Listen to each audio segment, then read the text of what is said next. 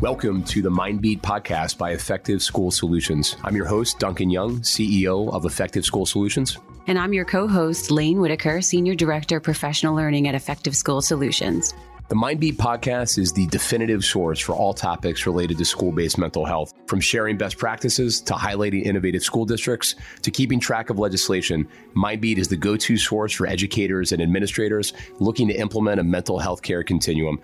Together, we can make a difference in school-based mental health care and in the lives of students, families, and educators. Let's get started.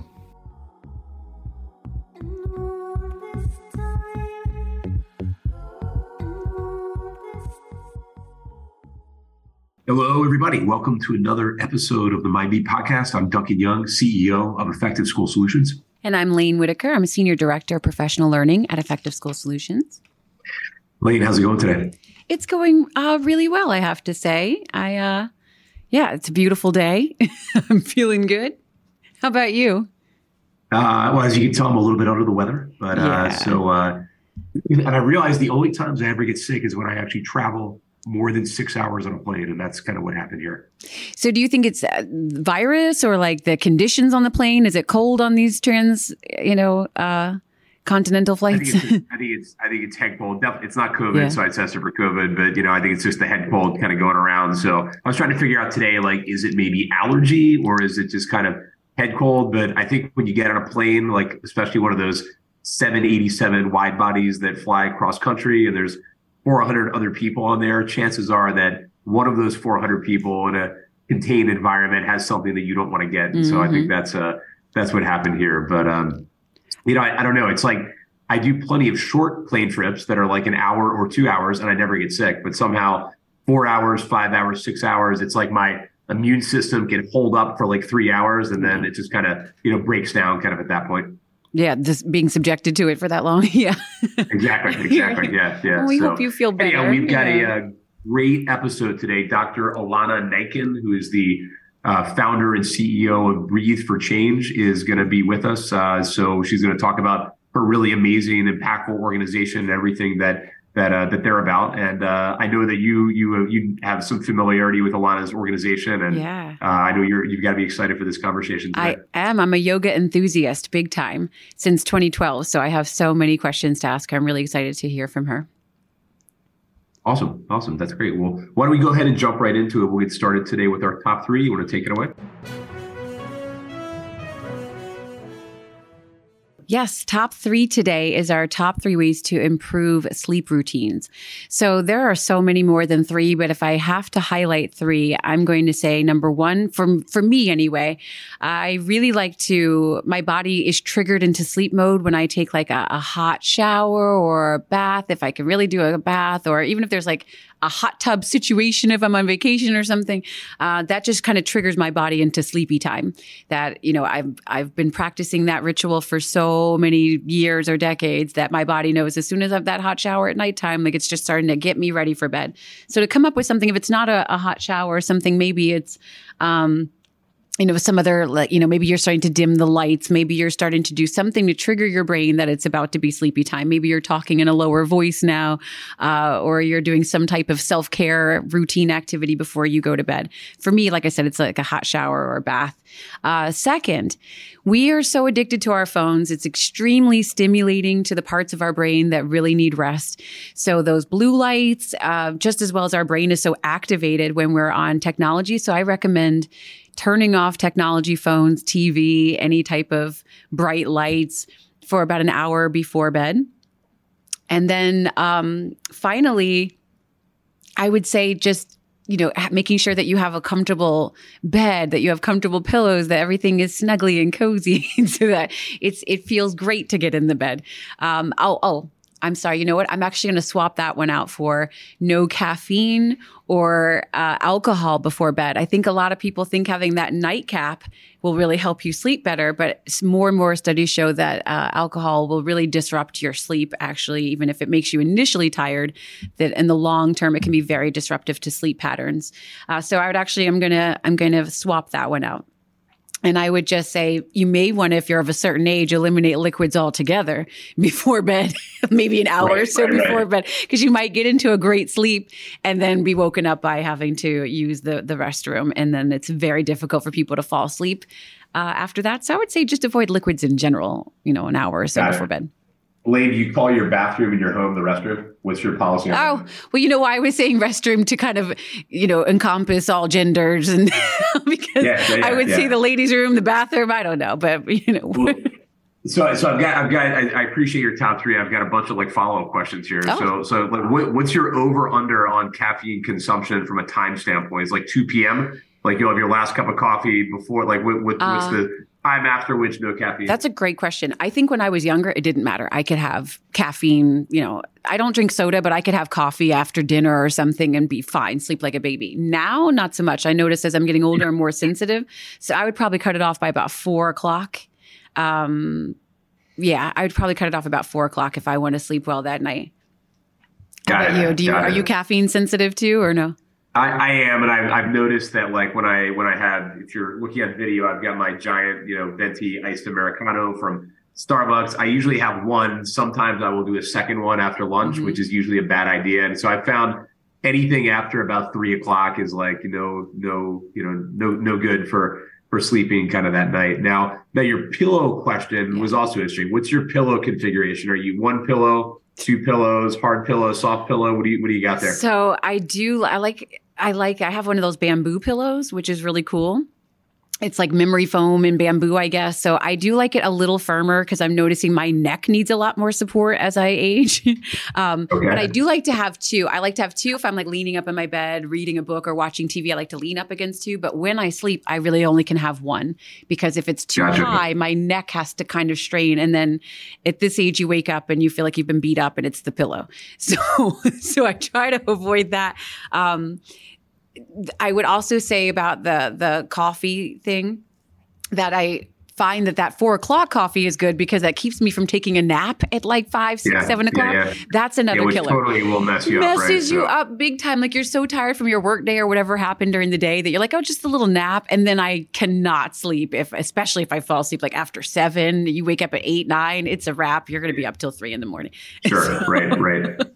If I have that 4 o'clock coffee, that gets me over that hump of not needing a nap. So I'm sufficiently tired for bed. Yeah, these are the big decisions we have to make every day. So especially as you get older. Yeah. I'm much more aware of these things now. Yeah. All right. Well, why don't we jump into In the News? In the News.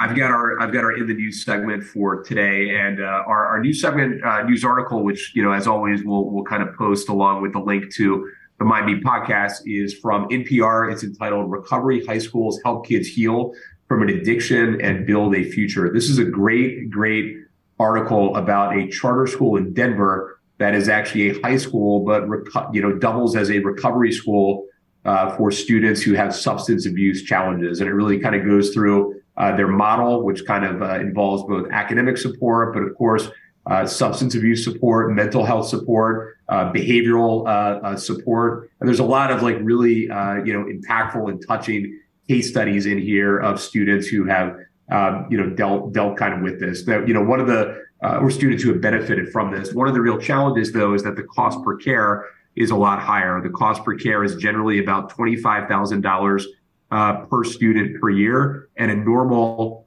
high school is only about $15,000 per student per year. So as a charter, they're getting money from Denver public schools and other public school districts, but they're having to make up kind of the balance of the funds with donors who are kind enough and mission driven enough to donate to kind of this very, very worthy cause. So again, we'll post the article kind of up online, but really interesting to hear about organizations like this. Absolutely, I agree. That's cool. Thank you for sharing. Okay, well, why don't we move on over to our interview with Ilana Nankin? Let's do it. We're so excited to have Dr. Ilana Nankin with us. She's the founder and CEO of Breathe for Change. She's an award-winning entrepreneur, teacher, educator, and former public school teacher committed to using wellness as a vehicle for healing and social change. She earned degrees in both psychology and education at UC Berkeley and received her PhD in curriculum and instruction at University of Wisconsin. Ilana founded Breathe for Change, a movement on a mission to enhance the health and well-being of educators, students, and entire communities.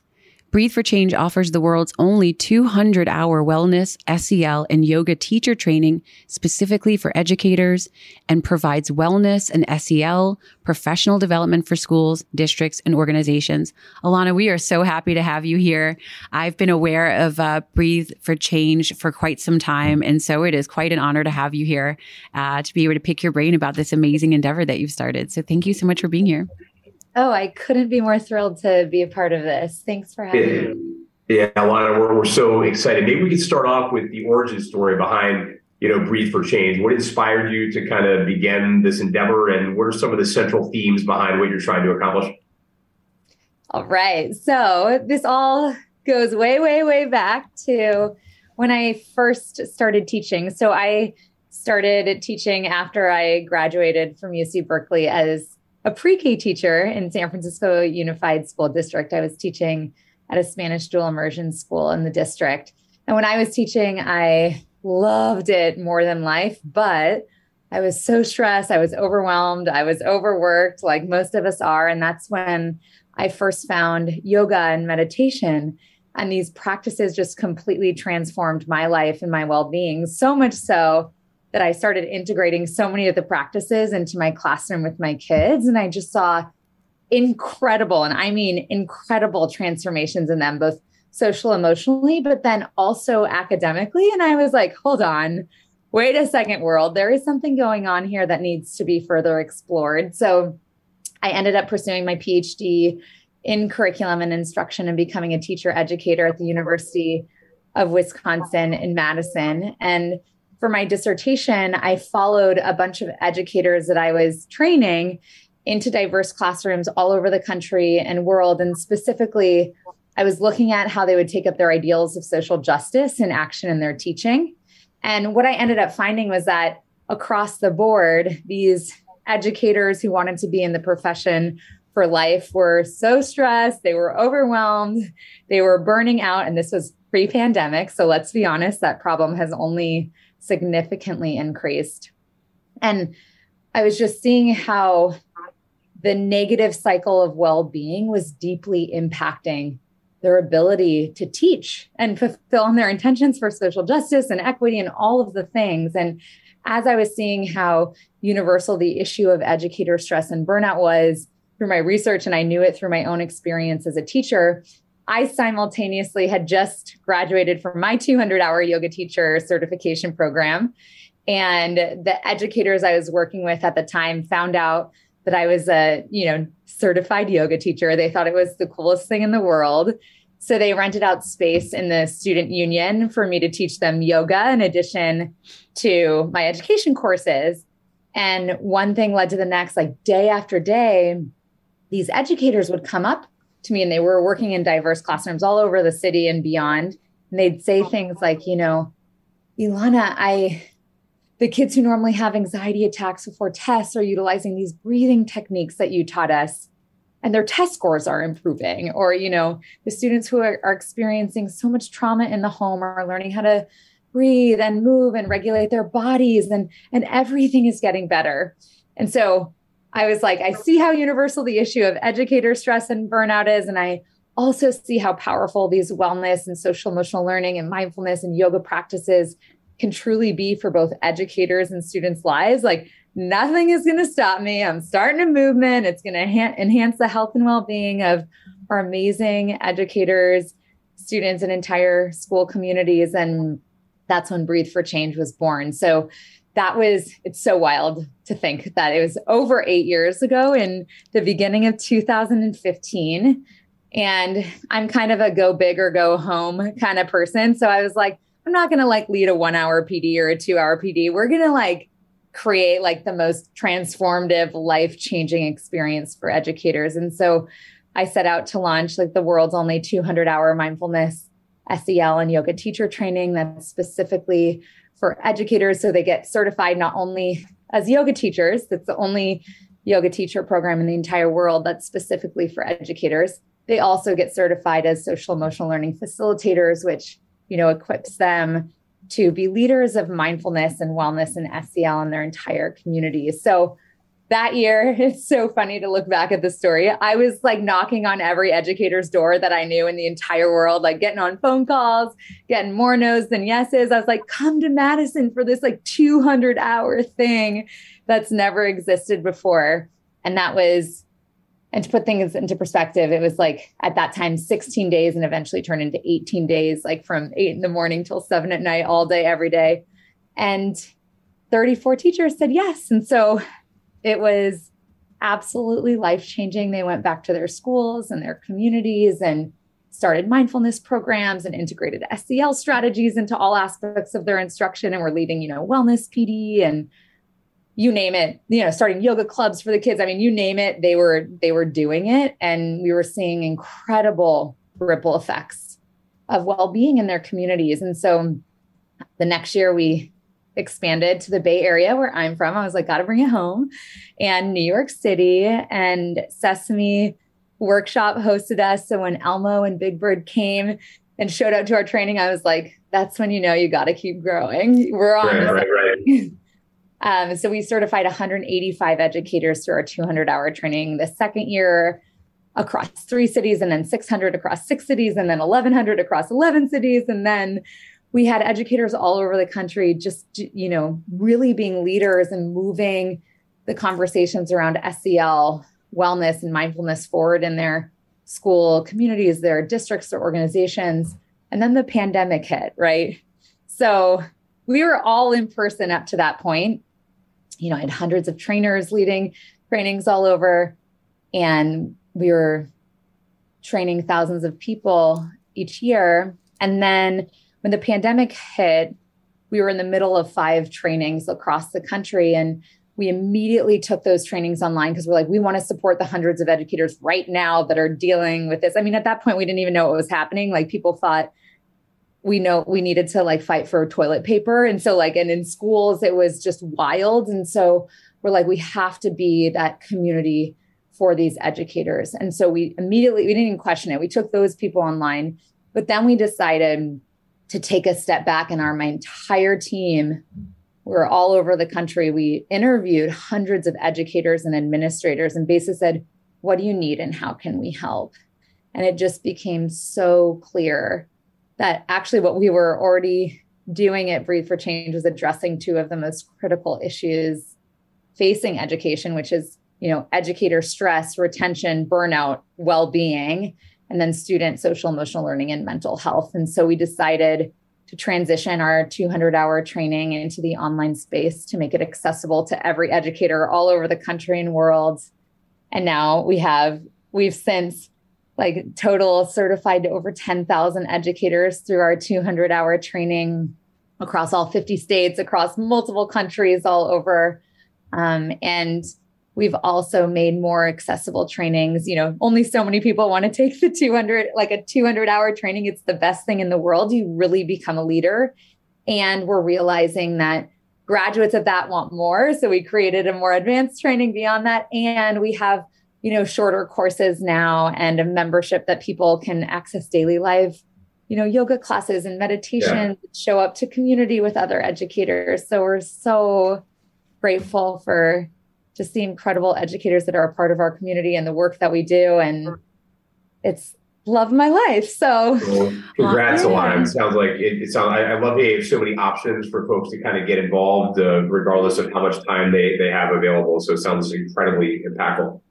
Thank you. Yeah, it must be very gratifying to know the impact that you've had on all of these teachers and then their students that they impact.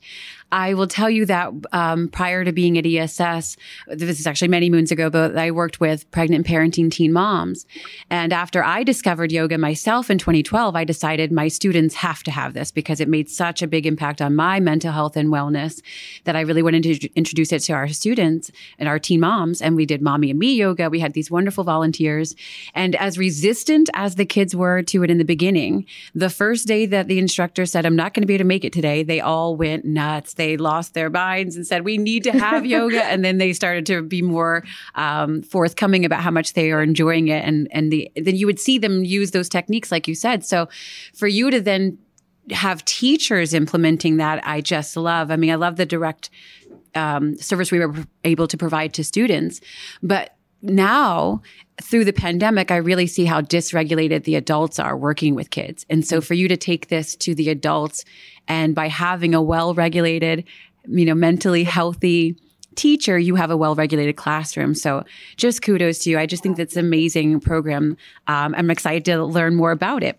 So my next question then is, you have sort of combined SEL with yoga, which I hadn't seen prior to Breathe for Change. So you did speak about the relationship, but can you tell our viewers more about define SEL and the relationship between SEL and yoga in this instance? Talking about this. Good.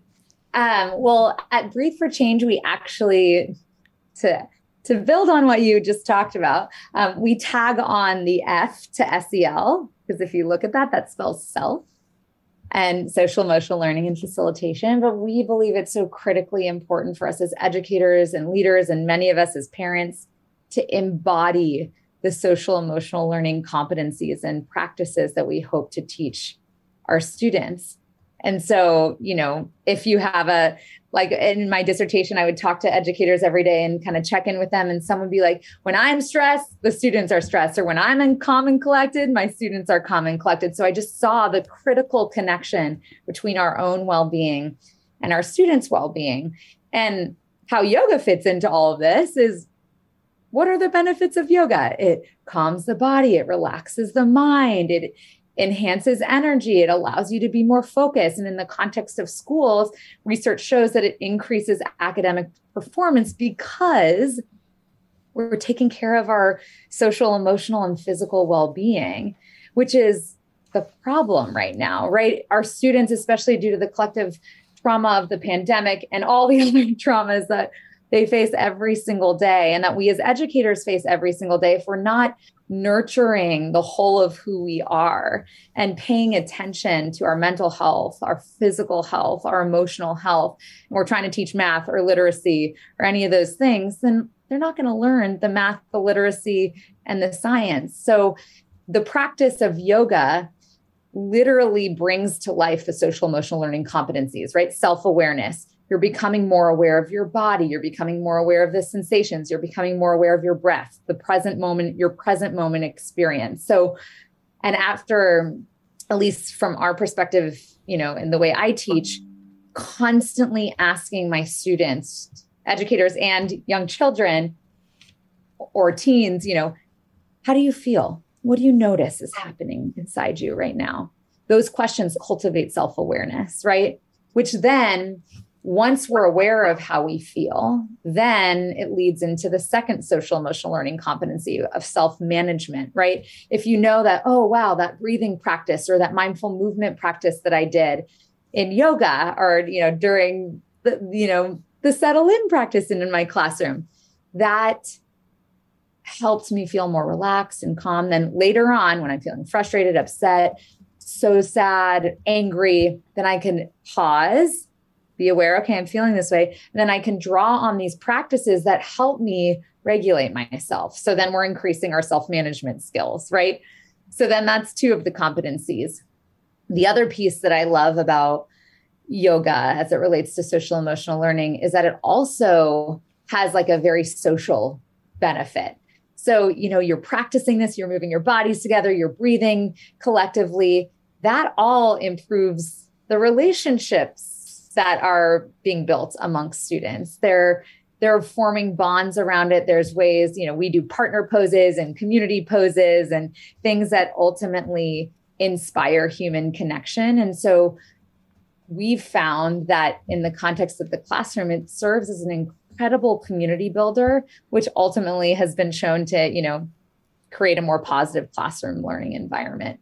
And then social awareness, people not only become aware of their own internal experience, but we're having conversations around how this practice impacted other people. That enhances our social awareness too. And we recognize that what we might feel on one day, like, or in one moment might be different than what we feel in another moment, and all emotions are welcome.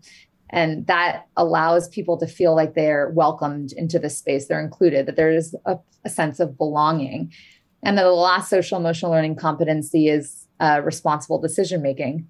When we're regulated, when we can breathe before we make reactive decisions, we make better decisions, both educators and students. And so I've seen huge transformations when it comes to responsible decision making, rather than, slapping that kid who may have tried to pick a fight with you in class. Students are saying, wait, you know what? I need to take a deep breath first, and then I'm going to take a step away, and I'm going to come back to this moment and maybe engage in nonviolent communication or something more productive. And, educators too, I mean, we can get so stressed due to all the demands and just the context that we're working in and living in. And so when we have these practices that we can draw on, it really does support us in being more responsive than reactive. And so I think they're absolutely connected. And I don't see yoga and social emotional learning as two different things. I see that yoga as like a tool to foster social emotional learning outcomes that we want to see both in our educators and students. So Ilana, this seems like such an emerging field right now. I mean, what's the state of the research right now in terms of the benefit, like the interrelationship between wellness, mindfulness, and different kind of more academically oriented outcomes, grades, discipline, attendance, and kind of part two of that, have you guys done any direct kind of research on kind of your practices, and do you see any, kind of what positive impacts do you see on both educators and students as a result?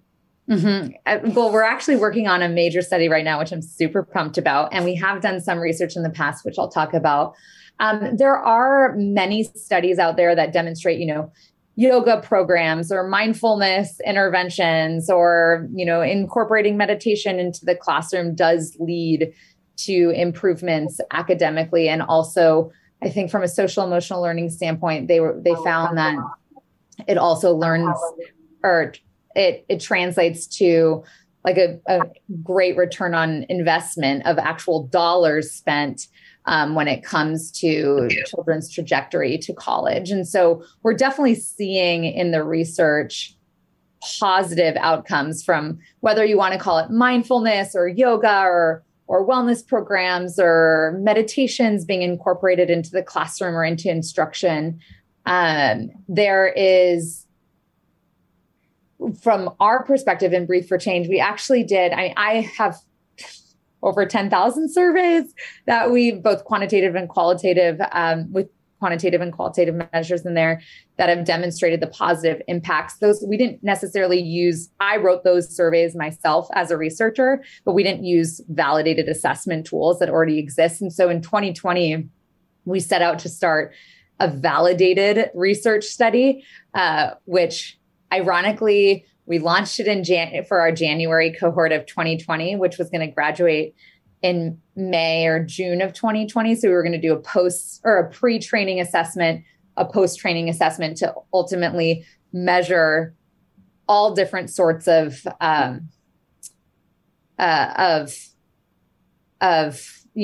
educator well-being, educator stress, student outcomes, social emotional learning, all these different components. And right in the middle, what happened in March 2020? Something happened in the meantime there, right? So what we were like, this is a major confounding variable that clearly is going to impact all of the things that we're measuring, right? Educator well-being, burnout, stress, student outcomes, all of the things that you would assume Breathe for Change would be interested in measuring. And so at first I was like, we should cancel the study. And then I was like, you know what? We're continuing the training. Let's just do what we had set out to do. And we'll do the same post-training survey that literally is like essentially the same measures as the pre-training. And let's just see what happens as a curiosity, knowing the pandemic is going to put a little wrench in it. Right. So we did. And we actually ended up finding, shockingly, that amidst the pandemic and all of the trauma that came with that, the educators that were in our training had increased well-being, decrease in stress, decrease in levels of burnout, increase in physical health, emotional health, social global health, like all of the things that we would have hoped to see if the pandemic wasn't there and there were no confounding variables, actually happened even in the most traumatic time. And at the same time, there was tons of studies happening on educators that showed the exact opposite in just like society. You know, educators were clearly more stressed than ever, or they were more burnt out than ever. They were overwhelmed, overworked. Students were more stressed than ever. And so we were just shocked that even despite this crazy thing that landed in all of our laps, the tools that we were teaching had such a dramatic impact that we still saw increases in well-being and decreases in the things that we would hope to see decreases in. So, that's great. Yeah. So that's what we saw. And then we're currently working with a research organization that's supporting us in doing a validated assessment to assess not only the impact of our training on educators' experiences, but also eventually we'll be able to get student outcome data that shows the ultimate impact on, student,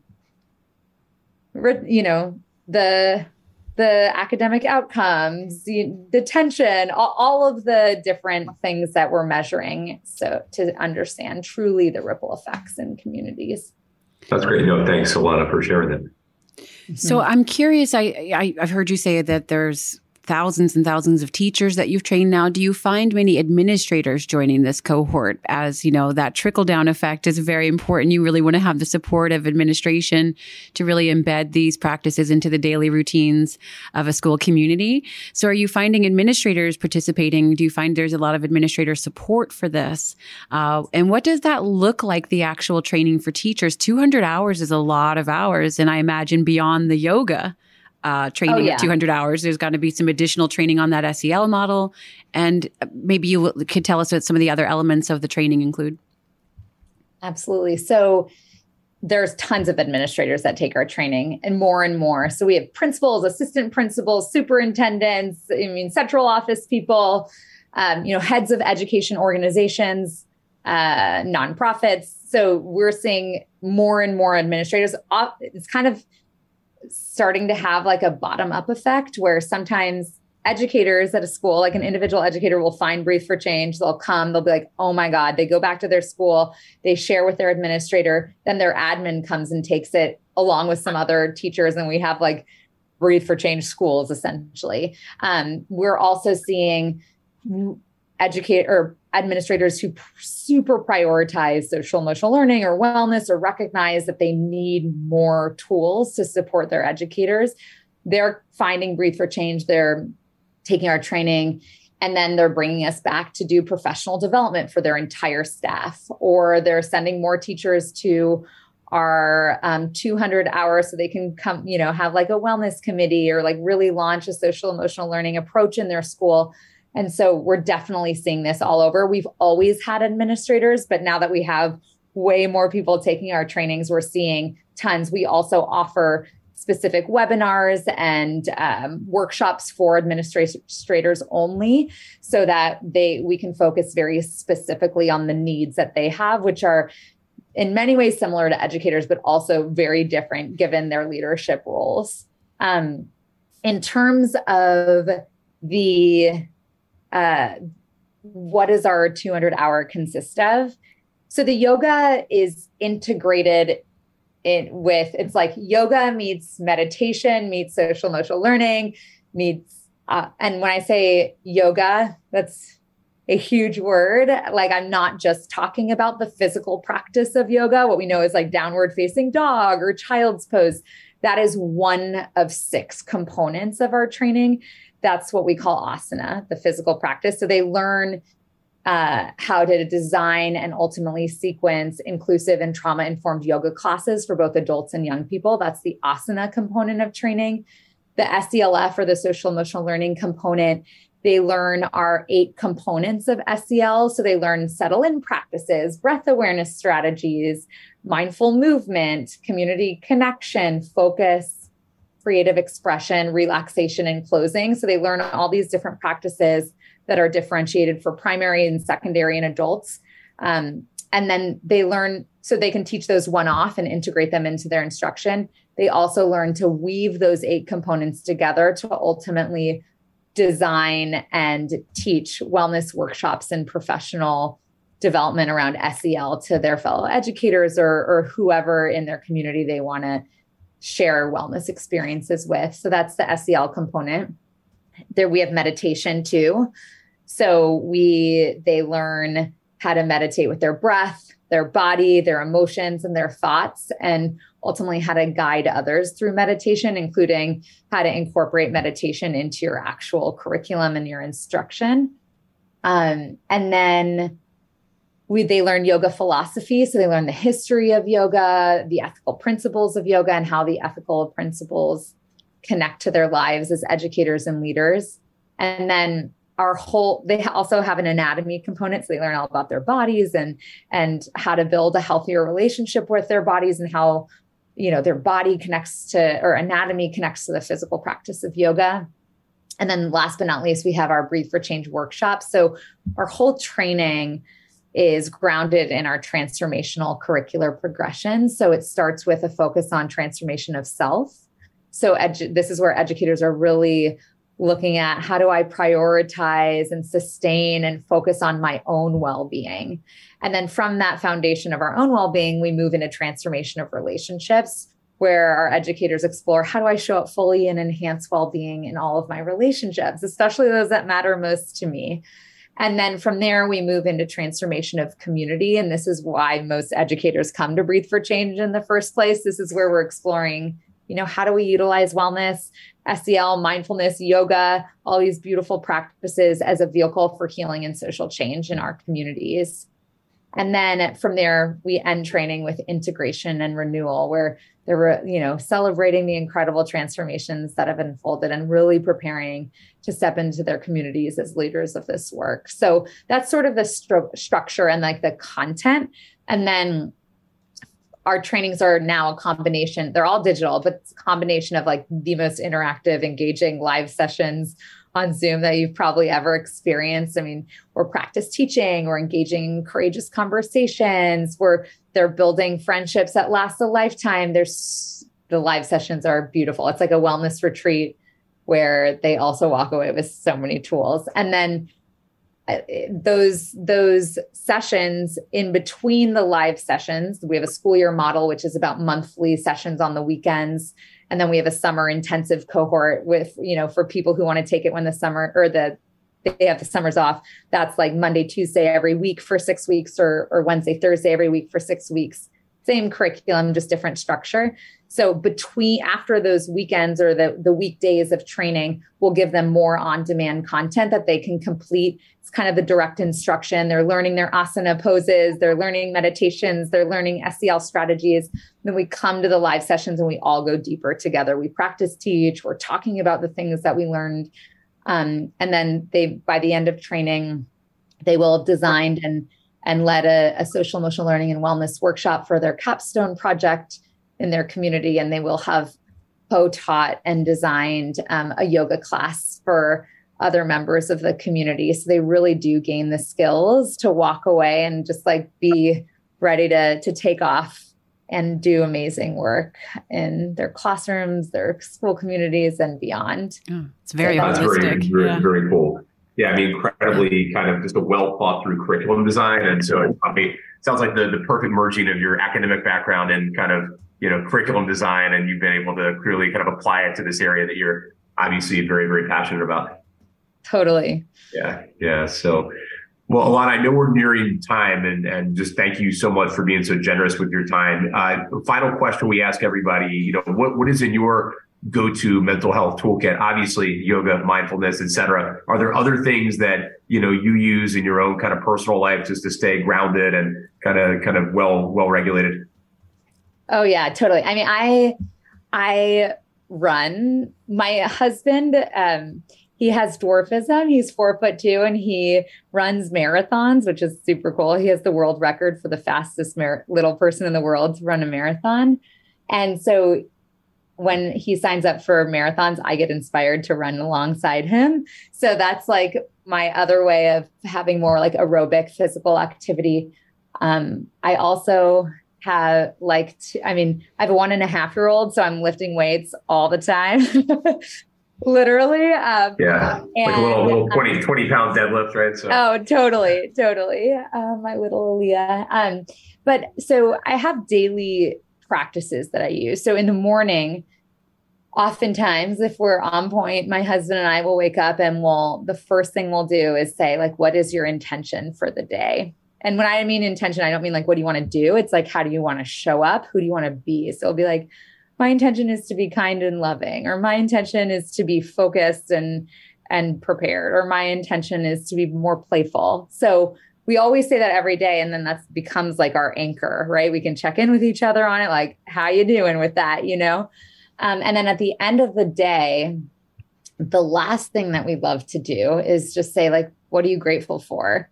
And rather than it doesn't always happen, because sometimes I'll, go into a bad habit, but I'll always come back to it. So, rather than being on your phone searching through Instagram, it's like, if the last thing that you do is talk about what you're grateful for, then like, that's what you're going to sleep with. And it just has made such a big impact in how I show up, how I sleep, and then also how I feel when I wake up in the morning. So those are two very specific strategies that I've implemented. And then I started to do this. I just recently actually signed up for a 108-day meditation challenge, because I was like not doing my daily meditation practice. And when I don't do something daily, it's just like, it goes away. It's like not a habit. So I've been doing 10 minutes of daily meditation. The second I wake up, I just press on my phone, like the 10-minute timer. I sit up on my bed and I just close my eyes and breathe, basically. And it's been interesting. I've just been doing that for about a month now. And I just see such a shift from like between when I do it inconsistently and then when I do it literally every day, no matter what. And so even though I teach these things, sometimes, just like I'm a human being, like I fall away from the practices themselves. And so I try, when I notice that, like, okay, Ilana, you are off, I'll sign up for something, or I'll commit to something that brings me back. And that's been super, super helpful. That's great. I like your challenge. So, a lot of good stuff. You've got such a great spirit and great energy, and just what an amazing kind of institution and program and study that you built with Breathe for Change. So, just appreciate you being here with us today. Yes. Thank you so much for having me. It's been such a blast. I echo Duncan's sentiments. Thank you so much for being here and for all that you're doing in the community. Thank you. Wow, that was such a great interview with Ilana. I have to say that interview inspired me for my inspiration for the week. She discussed in her mental health toolkit about using gratitude before bed. I was in a really good practice for about 2 years. It kind of, my routines kind of fell apart this year. But for about 2 years, I was in a really good practice of, starting my day off with a gratitude practice, just trying to figure out 3 things I could be grateful for when I wake up and I've got the high cortisol amounts and the butterflies in your stomach as you look at your calendar and try to organize your day and you're thinking so many steps ahead. So that was a great time for me to say, let me just do a little gratitude practice. And then I found that when I was in that routine for those 2 years, things were just really, really positive. My mindset was super positive. I approached the day differently. So when she said that, I got really inspired to really get back into my routine of a gratitude practice, or starting my day off with a gratitude practice. Like she said, it really does affect the way that I show up in my day. So how about you? What really inspired you this week? That's good stuff. So so for me, my I know I work a lot of kid stuff into here, but my middle daughter recently got told, she runs track for her high school. So she was told on Friday that she needed to be participating in the long jump event on Monday, despite never actually having done long jump before in her life. So what inspired me was her kind of going into the weekend and saying like, hey, I got 48 hours to figure out how to be quasi competent at the long jump. So I went out to the track with her. We kind of, did probably like 50 long jumps. I'm sitting there with like YouTube videos trying to break it down. And so her kind of growth mindset with respect to this really inspired me. I got to tell you, I was blown away about how much like goes into the long jump, right? And then we actually got out to the meet, and they've got a bunch of kids doing triple jump, which is like a whole different, animal and something that requires, I think, even more coordination and has even more kind of going into it. So that was my what inspired me for the week. That's very cool. It is track and field season now, huh? That means like Penn is going to be coming up soon. You're right. It is that time of year. Yeah. Nice. All right. Well, Lane, as always, great to see you again.